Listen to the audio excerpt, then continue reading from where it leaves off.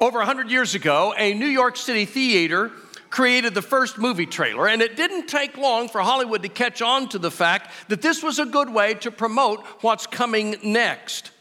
By the way, do you know how they got the name movie trailer? It's because originally they came after the movie. They trailed the featured film until Hollywood realized that people were leaving after the featured film and weren't staying to watch the trailer, and so they moved them to the beginning. But the name stuck, and now we're stuck in watching them before the main movie when we go to the theater to see it. A movie trailer is designed to grab your attention. It doesn't tell you the whole storyline. It doesn't give you the end of the story, but it does grab your attention. It fills you with anticipation. It leaves you wanting more. You don't get every detail that you want in a trailer, but you do get enough to know that, boy, I just don't want to miss this upcoming movie. If you think that the movie trailer was original with Hollywood, you're mistaken. God was doing this through the feasts of the Old Testament 3,500 years ago. Each feast is trailer-like. It grabs your attention, fills you with anticipation, leaves you wanting more. Doesn't give you all the details that you want, but it does point us toward some expectation of when the Savior would finally burst upon the scene of human history. And of all of them that we've looked at, I think the two we're going to look at today, are some of the most powerful in what they portray. The Feast of First Fruits and the Feast of Trumpets. Leviticus chapter 23, verse 9 introduces us to the first of them. Then the Lord said to Moses, "Give the following instructions to the people of Israel. When you enter the land that I am giving you, and you harvest its first crops, bring the priest a bundle of grain from the first cuttings of your grain harvest. On the day after the Sabbath, the priest will lift up before the Lord so it may be accepted on your behalf. Do not eat any bread or roasted grain or fresh kernels on that day until you bring this offering to your God. This is a permanent law for you, and it must be observed from generation to generation wherever you live." Now, this is a spring harvest, folks. This is the barley harvest. We don't think much about barley today, but it is still a major cash crop. It's number 4. It's behind wheat, corn, and rice, but it's a major crop. And it was a major crop for the children of Israel. And it was harvested during this March, April season of the year where we are even today. And here's how it went. When the harvest field was just about ready for harvest, you would look for the first heads of grain that were ripe, and you would cut those and you would bundle them together. You would make a sheaf of them, and you would bring it to the priests in Jerusalem, and the priest would wave it before the Lord as the first of the harvest, the first fruits of the harvest. And that was God's way of approving of your gift, and the bundle was kept there at the temple. You didn't get it back. It was the first fruits. It was your gift to the Lord, and you brought that along with other sacrifices. But now here was the twist. You could not use, grind, roast, bake, or eat any of the grain from your barley field until after you had brought the first cuttings to the Lord. You see, God was teaching an important principle to his people and teaching us an important principle. That first things belong to him. The first always belongs to God. The first of the crops, the firstborn of the flocks and the herds, even the firstborn male in Jewish families belong to God. Did you know that? That if you had a firstborn male, that male actually belonged to the Lord. And so what you had to do was you had to go to the temple 40 days after the birth of your son, and you offered a lamb. And if you were too poor and you couldn't afford a lamb, you brought 2 turtle doves, and that was your gift to God to buy back or redeem your firstborn son. So 40 days after the birth of Jesus, that's why we find Mary and Joseph going to the temple, offering 2 turtle doves because of their poverty to buy back Jesus, their son. This is an important lesson for us. First things always belong to the Lord. our time, the first of our time, the first of our energy, the first of our resources is for the Lord. It should be a top priority, not a leftover gift. When we face the difficult moments of our lives, folks, we should turn to Him first for wisdom, not as a last resort after we've exhausted every other possibility. And when it comes to our allegiance, our loyalty, He should take first place. So the Feast of First Fruits is first of all a reminder that the Lord deserves to be the preeminent part of our life. But even more than that, this feast was a preview of the end of God's story. You see, this day may at a glance seem to be a little bit, anticlimactic when you compare it to Passover or when you compare it to the atonement. But it is perhaps one of the most glorious things that it predicts. This day came after the Sabbath of the Passover. So you had Passover, then you had the Sabbath day after the Passover, and then you had the Feast of First Fruits, which means it always occurred on a Sunday morning, okay? And so here's the plan. If Jesus died, folks, on Passover Friday, the next day, Saturday, was the Sabbath, the first of unleavened bread, then that Sunday was the Feast of First Fruits. But we don't read about the Feast of First Fruits at the end of the Gospels because we're so excited about the other event that took place on the Sunday after that Passover when Jesus died, and we're celebrating the resurrection. It gets completely missed in the shuffle, but that, folks, is exactly what this feast was all about. It was pointing to the resurrection. And so on that day, we have this incredible, glorious picture. That's what Paul is trying to describe when he writes to the Corinthian church in 1 Corinthians chapter 15. And if Christ has not been raised, your faith is futile. You are still in your sins. Then those who have fallen asleep, that's a euphemism for death, those who have died in Christ are lost. If only for this life we have hope in Christ, we are to be pitied more than all men. But Christ has indeed been raised from the dead, the first fruits of those who have fallen asleep. The first fruits of those who have died. Wow, what a picture. This feast points to the greatest of all historic moments in time. And folks, Paul was right. Everything hinges on the resurrection of Jesus Christ. This is the do or die moment for Christianity. If the resurrection didn't happen, we're wasting our time here. We shouldn't be here. We ought to just sell the property, divide up the money among us, and go home and live out the rest of our days until we die. Because if He doesn't come back from the grave, we have no hope. But if Jesus did rise from the grave, if He is alive today, that changes everything. It once and for all settles who is Lord of Lords and King of Kings. It once and for all settles what Jesus meant when He said to Thomas and the rest of the disciples, I am the way, the truth, and the life. No one comes to the Father except through me. You see, He is the only one who is a risen Savior. And if He can conquer death, He can conquer anything. I like what Peter Larson wrote. He said, the life of Jesus is bracketed by two impossibilities: a virgin's womb and an empty tomb. Jesus entered our world through a door marked no entrance, and He left through a door marked no exit.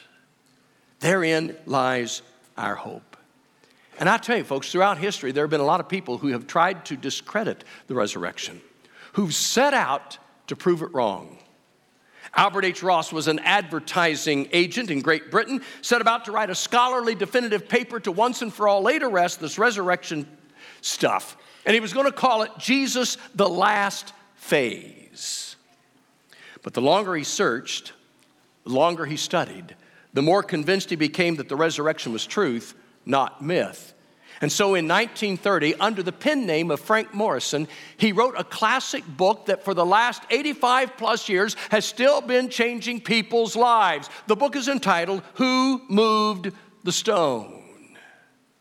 But this is not an uncommon story. Archaeologist Sir William Ramsay spent 15 years digging in the lands of the Bible to prove the New Testament a hoax, but instead became a Christian. Civil War hero General Lew Wallace from Crawfordsville, Indiana, set out to settle his skepticism once and for all, and ended up writing this classic Christian novel of conversion to Christ called Ben-Hur. Lee Strobel's The Case for Christ, Josh McDowell's The Evidence That Demands a Verdict, all started out the same way. Two agnostics trying to prove that the resurrection is a hoax. Magician Andre Cole, who's crafted some of the most magnificent magical tricks for the likes of David Copperfield. As a matter of fact, he was the one that got this whole idea of the disappearing of the Statue of Liberty that David Copperfield did. He was tasked with the idea of, can you prove that the miracles of the Bible are just mere tricks? And so Andre Cole began to look and study, and ended up becoming a Christian as a result, realizing that the miracles of the Bible were indeed miracles of the Bible. And so now he uses his magic all around the world. As a matter of fact, as a magician, he's been in more countries than any other magician in history, and he takes with him the gospel, using his show to show Jesus Christ. You see, if you really dig deep enough, if you're really sincere about your study, you can't come to any other conclusion than that the resurrection is true. And it says that he is the first fruits of those who sleep. Now, did you catch that? So does that suggest that there is more about the resurrection than just the resurrection of Jesus Christ? Certainly. And that's the second insight of this incredible feast. Just as the single sheaf of barley signaled the rest of the harvest to come, so the resurrection of Jesus Christ signals the rest of the resurrections to come. You mean when I die, my body is going to eventually be raised again? You got it. Absolutely. That core belief is the hope of the Christian faith. What else do you think what Paul means when he says that Jesus is the first fruits of those who have died? In other words, as it happened to him, so someday it will happen to us. Now, I know what some of you are thinking. This body?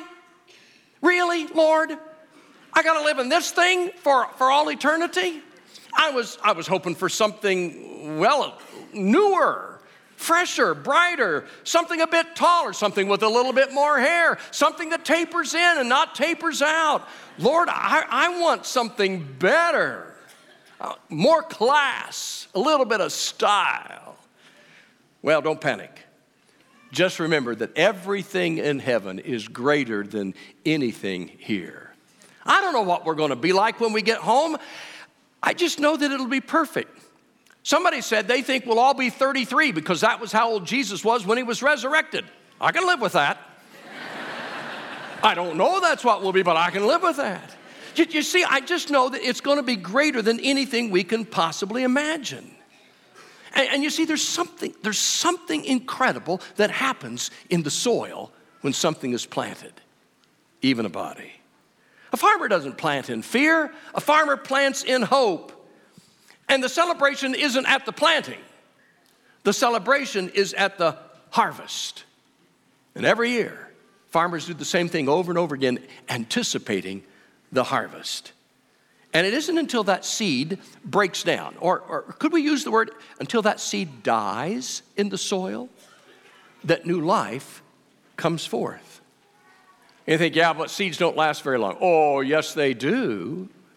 Do you know houses that have, like the dirt underneath them that have been torn down, houses that are 100 years old that have been torn down? If you take the dirt underneath the house where there hasn't been any light or water since, and you water and expose that dirt to light, weeds and grass will grow.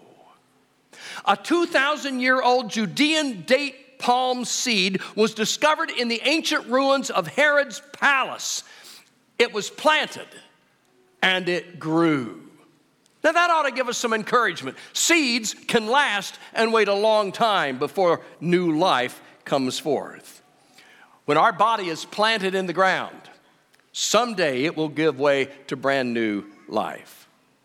And have you ever thought about this? Which way do you plant a seed to make sure it grows right? Anybody know? Have you looked for the little up arrow on the side of the seed to make sure you get it in the ground just right? It's not there. Because it doesn't matter how you put the seed in the ground. God's built into the seed the knowledge to know. Science calls it positive and negative geotropism. The roots of the seed are drawn toward the core of the earth, the gravity, but the stem is drawn toward the light. It gives new meaning to what the Bible says, that we are to be deeply rooted in Him, and we are to live and walk in the light as He is in the light. You see, it doesn't matter how the seed is planted, where the seed is planted, what condition the seed is when it is planted, it will produce new life. Even in our farming, we see the picture of what happened on this day 2,000 years ago. And that brings us to the last feast we're going to explore, because the two are integrally connected. It's the Feast of Trumpets. Leviticus chapter 23, verse 24 says this: on the first day of the appointed month in early autumn, you are to observe a day of complete rest. It will be an official day for Holy Assembly, a day commemorated with loud blasts of the trumpet. You must do no ordinary work on that day. Instead, you are to present special gifts to the Lord. Now, this feast was known as a wake-up call, a spiritual reveille, if you please. And there's just one basic command associated with this. Listen for the trumpet, and when you hear the trumpet, rest. Make it a day where you do no work. It is introducing us to a day of rest. So what's the trumpet? Well, I think it's probably the shofar. The shofar was a ram's horn, and it was an important instrument in Hebrew history. Trumpets were used to warn of danger. They were used for a call to action. They were used as a signal in military maneuvers, and the horn was used as a call for worship.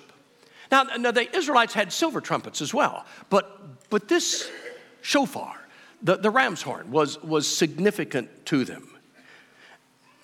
And when God moved His people into the promised land after 40 years of wandering in the wilderness, when they finally made it to the promised land, we see this business of the first fruits and the Feast of the Trumpets all coming together. Here is this grand picture. The very first city of the promised land that was going to fall to the Israelites was the city of Jericho. And God says, that's the first city, that's my city. All the plunder of that city will be mine. This is my battle, says the Lord. Once again, first fruits. Got it?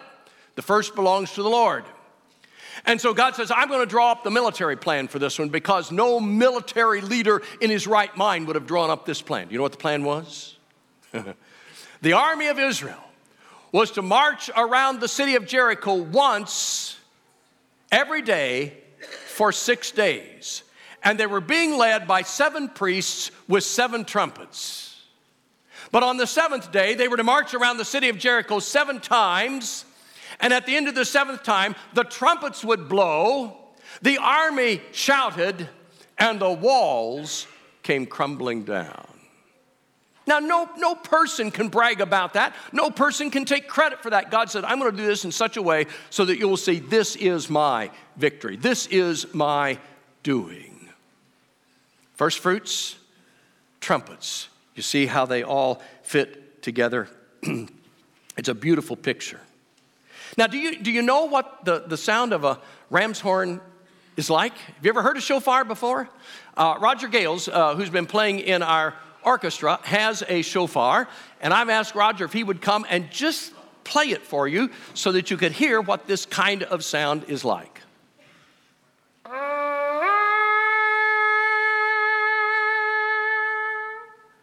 Kind of what you expected to hear, wasn't it? You've heard it in the movies and that type of thing. Okay, here's what would happen, though, in this very, unique Feast of Trumpets. There was one blast like that, which was the signal, prepare, get ready. And then that was followed by 3 shorter blasts, which sounded almost like wailing or weeping. It was a sign of repentance. And then there were 9 staccato blasts that was like an alarm clock. Wake up, get ready. And then there was one long blast at the end, and I'll tell you what that means in just a minute. Hear how it went.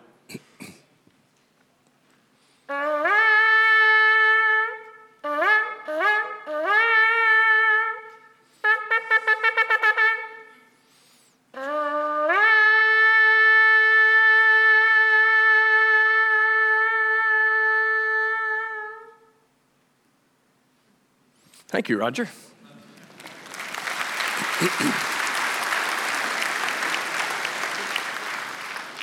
Moses would be proud. Good job. Okay, so you got, do you know that last long call? Do you know what that was for? That was to announce the king is coming. Here comes the king. I hear these blasts. I hear that trumpet. I know that significance. And suddenly my mind is drawn to the words of Paul to the church at Thessalonica, 1 Thessalonians chapter 4. This is what we read. Brothers, we do not want you to be ignorant about those who have fallen asleep, those who have died, or grieve like the rest of men who have no hope. We believe that Jesus died and rose again, and so we believe that God will bring with Jesus those who have died or fallen asleep in him. According to the Lord's own word, we tell you that we who are still alive, who are left until the coming of the Lord, will certainly not precede those who have fallen asleep. Now listen, for the Lord himself will come down from heaven with a loud shout, with the voice of the archangel, and with the trumpet call of God, and the dead in Christ, dead what? Dead bodies. It can't be the spirit. The spirit isn't dead. The dead bodies will be raised first. After that, we who are still alive and are left will be caught up together with them in the clouds to meet the Lord in the air, and so we will be with the Lord forever. Therefore, encourage one another with these words. The Feast of First Fruits was the last of the 3 spring festivals. The Feast of Trumpets was the first of the 3 fall festivals. The 2 were separated by about 4 months, and there is one feast in the very center, the Feast of Weeks or Pentecost, which is when the church came into existence.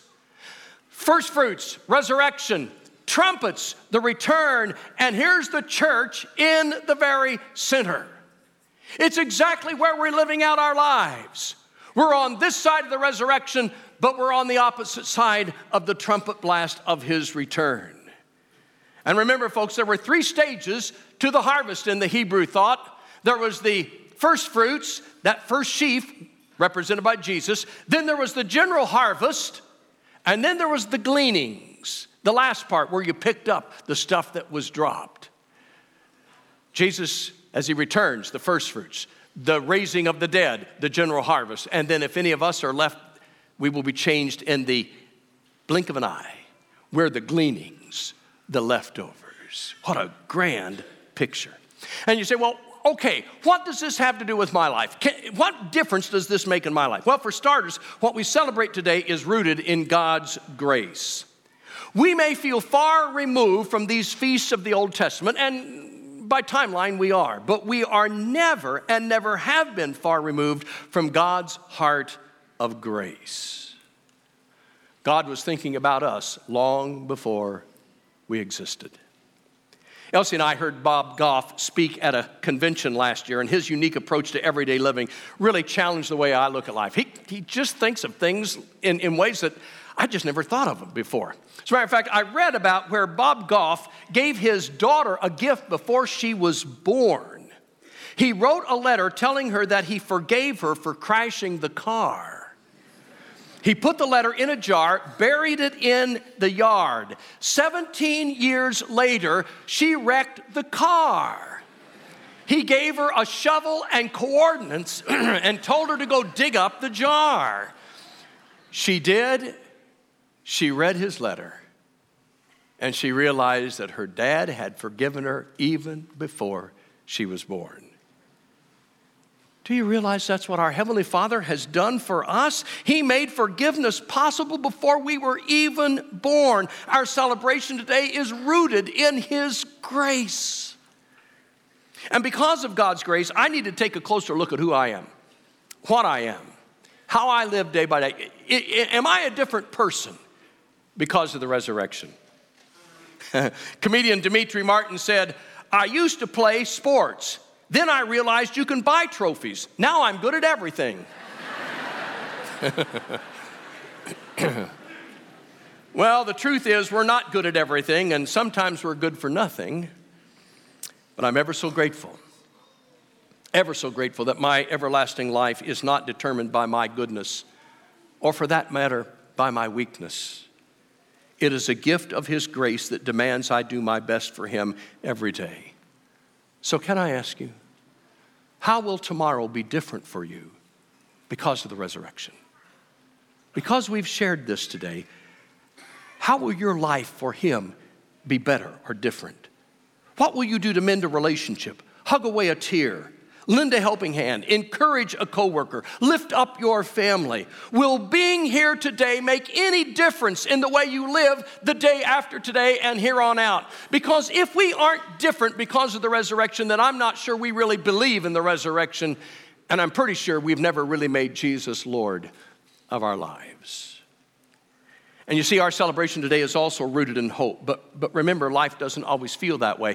We're in that middle stage, all right? We're between first fruits and trumpets. We're between the resurrection and the return. And sometimes living here in this in-between time seems pretty disheartening. Sometimes life just feels flat.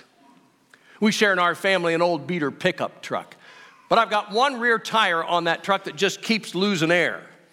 I'm not sure where the air goes. I just know that it's losing air. It's got no punctures in it. I've messed with the valve stem. I've corrected and worked on the valve stem. I've checked for leaks around the bead and the seal. I just can't find any. But I'm telling you, it's hard to drive a truck with a tire that goes flat and loses air. Sort of reminds me of life in this world. Life can sometimes be really deflating. A friend betrays you and the air just goes out of your life. Your marriage falls apart and the air just leaks out of your heart. The medical tests aren't good. Your job gets reassigned. You're suddenly out of work. And before you know it, you're out of air and you're running hopelessly flat. But a risen Savior changes all of that. When we realize that the best is still yet to come, that the trumpet hasn't sounded yet, but it still will, we have his promise that we will be in him alive forever in this glorious place of peace and joy and excitement and energy. And you see, when you know that that's still what is to come, you just keep on rolling even when the air seems to go out of your life.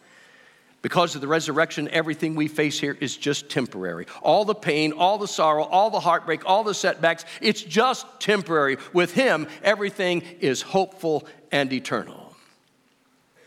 England's famous Prime Minister Winston Churchill planned his own funeral. That should be no surprise to anybody. But according to his instructions in the dome of St. Paul's Cathedral, he had two buglers. The crowd could not see it. So at the end of his service, the one played taps, as you would expect. It's that military mournful sound that says, day is done. It also signals the death of a comrade.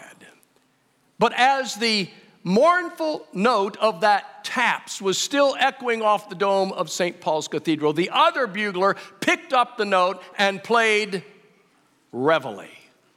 It's time to get up. What a beautiful picture. We're between the resurrection, but the trumpet is yet to be sounded. And when it sounds, what will that mean for you? When the King is announced at his coming, will you be ready?